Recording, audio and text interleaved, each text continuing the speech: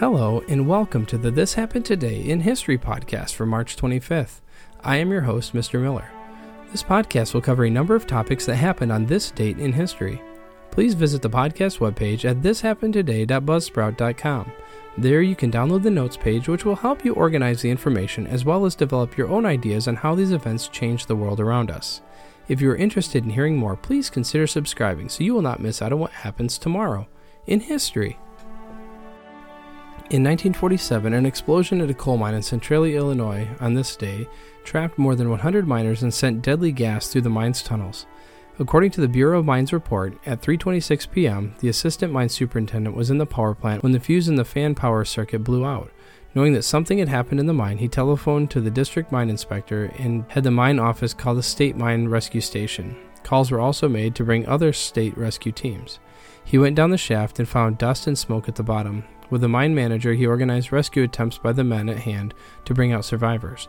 As assistance arrived from outside, rescue teams were sent in to bring out the survivors, explore ahead of fresh air crews, and locate bodies. All stoppings and doors in by 15 north, 1 west, and the stopping between 20 and 21 north off 4 west were destroyed. The stoppings were replaced by temporary seals, and the last body was recovered at 5:30 a.m. on March 30th. At the time of the explosion, 142 men were in the mine. Of these, 65 were killed by burns and violence, and 45 by afterdamp. 8 men were rescued, but 1 of these died from the effects of afterdamp. The other 24 escaped unaided. The explosion probably originated at the face of 1 west and spread north and south through the first opening to the right and left. An underburden shot or blown-out shot stemmed with coal dust, ignited dust, and the explosion was propagated by coal dust through the workings of the north, south, and east from the junction of 1 west. 4 of the 6 working sections were affected by the flame and violence of the explosion. The 2 remaining sections were affected only the afterdamp, resulting from the combustion of coal dust. Forces were extremely violent in some portions, while in others, the velocity of the explosion was so slow that there was little evidence of its direction. In 2014, 12-year-old Katie Francis from Oklahoma City broke the Girl Scout record for cookie sales. She sold 18,107 boxes of cookies over a total of 7 weeks. The previous record had been set in the 1980s and was for 18,000 boxes. The selling season was extended by a week, and Katie had stated she hoped she could sell up to 20,000 boxes. Always be closing. That was Alec Baldwin's character's mantra when it came to real estate sales in the 1992 film Glengarry Glen Ross. Girl Scout 6th grader Katie Francis proved the same principle is pretty effective at moving Girl Scout cookies too. How effective? Well, on Sunday, the Oklahoma middle schooler broke the organization's national record for cookie sales when her sales tally reached a whopping 18,107 boxes during the 7-week cookie sale season. How did she do it? The answer would have made Baldwin proud. There are 3 ingredients to the cookie sale, Francis told local TV station KOCO. It takes lots of time, commitment, and asking everybody I see. Here's more from KOCO on Francis' sales technique. Along with her mother, Katie pushes her wagon of cookies all over the Oklahoma City metro area. The family's SUV is stuffed with boxes of cookies so Katie can make a sale anywhere from school to dance class. The A student loves to sing and dance and often does both to get people's attention when she's selling cookies. This isn't Francis' first time at the top of the Girl Scout cookie leaderboard. She was the Girl Scouts' top seller last year too, with 12,438 boxes sold. Francis was able to top the previous decades-old national record of 18,000 boxes sold with a full week left to pad her lead.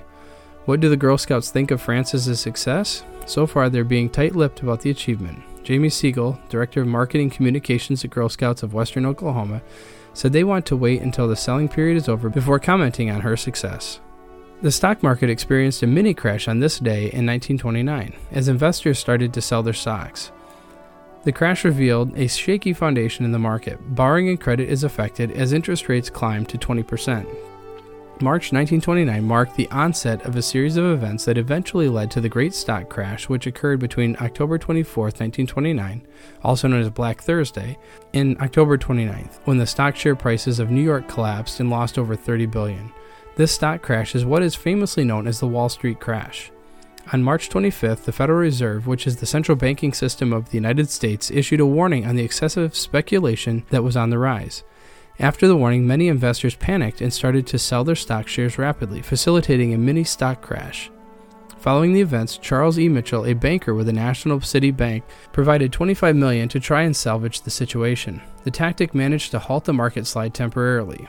Despite the two market breaks recorded in March and June, the stock trade inclined even more from June all the way to September, a duration whereby the Dow Jones Industrial Average increased tremendously by almost a solid tenfold, peaking at a rich 381.17. Given the increase of the industrial value, more and more investors speculated.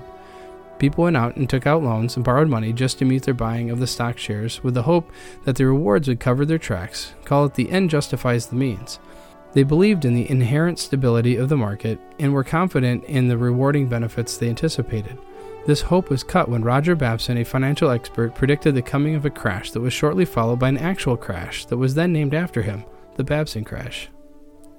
You have been listening to the This Happened Today in History podcast for March 25th. I thank you for listening, and I hope that you have enjoyed learning about historical events from the past.